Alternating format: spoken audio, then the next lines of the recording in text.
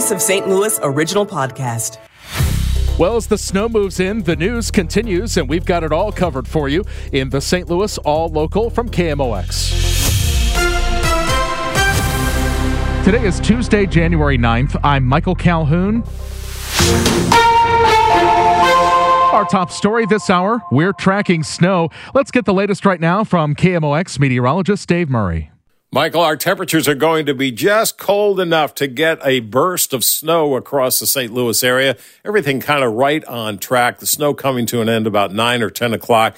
But before it ends, we could see 1, maybe 2 inches of snow. Also look for strong gusty winds. The winds will actually increase as we go through the overnight as temperatures drop to 25 degrees. Also, during the snow, the visibility will be kind of poor on the roadway, so a little extra care out there over the next couple of hours. Michael? Dave?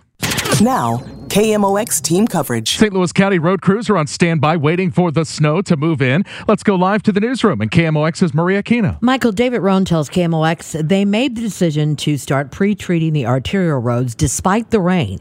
As to how they proceed, well, that depends on the storm. The plan right now would be to hit the subdivisions first, residential streets first, so we could then focus on the arterial roads. Now, that sometimes changes, it does vary from storm to storm, but at this point, that would be our approach. Rohn says St. Louis County is short 35 snowplow operators, but still has roughly 190 that are ready to be deployed when the storm hits. Michael? Maria, the public still has not seen the body camera footage from a bar owner being arrested after officers crashed into the establishment. St. Louis Police Chief Robert Tracy discussed the matter at a press conference celebrating his 1 year in St. Louis and the city seeing its crime rates fall. He says he can't release the footage yet, in part because a criminal investigation is still ongoing. And it's not my job right now. After a warrant's sworn out, assistant circuit attorney has seen that and preferred warrants and charges on the actions of that individual. So it's already in the criminal justice system. Tracy adds that there is also an ongoing internal investigation that he does not want to compromise by releasing the footage. Tracy did make an exception to show part of the footage to certain alders and the LGBTQIA plus advisory board. Sean Malone, KMOX News. A longtime criminologist who helped us understand what's happening and why in our region has died. University of Missouri St. Louis professor Rick Rosenfeld died yesterday at the age of 75. He was an often cited expert on crime trends. From my point of view, they're baseless. Here he is on KMOX in 2013 explaining national crime rankings. Cities that are small parts of their metropolitan areas tend to rank artificially high because persons from outside the city who are in the city and may become crime victims aren't counted. Rosenfeld is survived by his wife, 2 married sons, and 3 grandchildren. St. Louis city officials want to ground a plan to send surveillance drones over some parts of South City before it even takes off. The Board of Public Services told the company SMS Novel to cease and desist with plans to fly drones over city streets, parks, and other right-of-way. The firm had planned to send drones up starting January 29th over the Gravois Park neighborhood to track criminals. The CEO of the company tells the Post-Dispatch he'll fly anyway. Quote, "We'll seek to practice our liberty to fly drones and take footage. That's our right." A bill allowing lawful gun owners to carry on public transit had its first hearing today in the Missouri House. St. Charles Republican State Rep Adam Schnelting tells 97.1. People don't feel safe. I mean, there's a crime problem. The problem is oftentimes the reason why people don't want to allow CCW holders to carry aboard public transit is because they feel it'll make people unsafe. Well, the reality, Mark, is people are already unsafe. Yeah. We need to correct that. The bill would also remove churches from being gun-free zones. The last 3 years, the same bill passed the State House but failed to get through the Senate. Developers set today as a deadline for the HUD's committee to pass a bill granting a tax abatement to renovate the hotel across from Enterprise Center. However, Alderman Rasheen Aldrich says there is still time, and he'll bring up the bill next week after consulting with the developers, Midas Hospitality. The hope is that we can get this ball rolling so that they can at least tell the investors either another extension or, we don't need an extension. This bill will be able to get done. The bill is in jeopardy as some committee members indicated they could not support the bill if the developers and a specific hospitality union cannot come to an agreement. Alderman Aldrich says he supports unions but also wants to see this deal go through for the city and mostly the hotel's 70 condo owners. St. Louis County Executive Sam Page will give his State of the County address tomorrow morning at 10. The event is invitation only. The public can watch on Dr. Page's Facebook. The address is being held at the Two Hill Performing Arts Center at Umsel.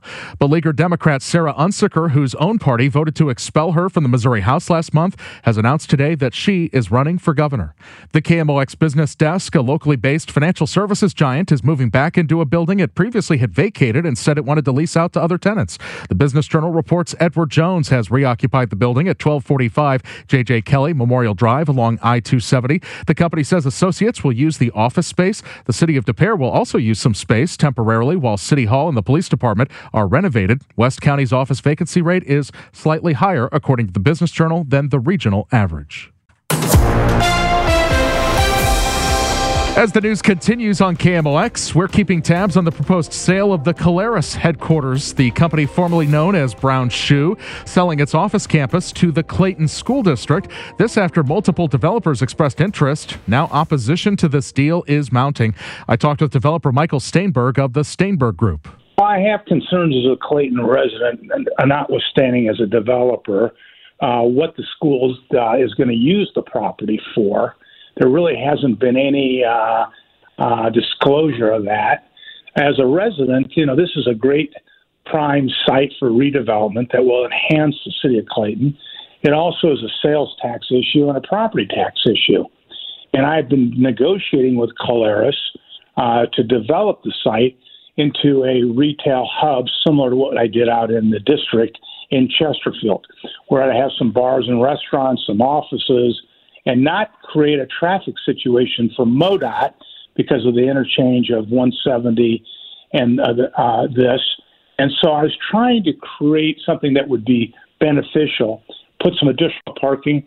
And in fact, I had called the school district to see how we could share parking and develop the site. So what happened? Well, they said that they were working on something separate, and I got a call from Amy Rubin saying that they had entered into an agreement, and the mayor called, and she and I had been talking for some time, not about the school district at all, but what I wanted her to do, because she had approached me as a retail developer after several of the developers had not been able to move forward, and I mentioned I had an idea of doing the district type of hub, which is an entertainment stage and a gathering area for residents and other people to come to Clayton and enjoy Clayton and shop and do other things in Clayton. And she liked it. And I mentioned to her that I would need some public assistance and some help.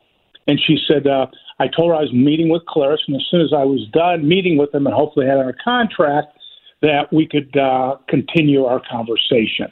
How do you think it went this way as opposed to a use that would, generate revenue and bring in new people to the city?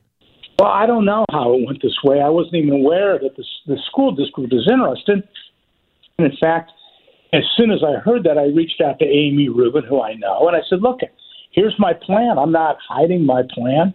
I need 4 to 5 acres. How do we work together to create something that's good for the city? And she was non-committal, and rightfully so, because I don't think they have their fully planned developed. And I said, look, I'm here to help. I'm a resident of Clayton. I've helped develop Gay Field. I helped with Asdock Field. I've done a lot of things for the city of Clayton. My kids went to school in Clayton, and I'm a big supporter of Clayton schools, but I'm also a big supporter of Clayton, the city. So I said, how do we work together? Tell me how we work together, and I'm here to listen. I've said that to everybody. I want a win-win situation for everybody involved.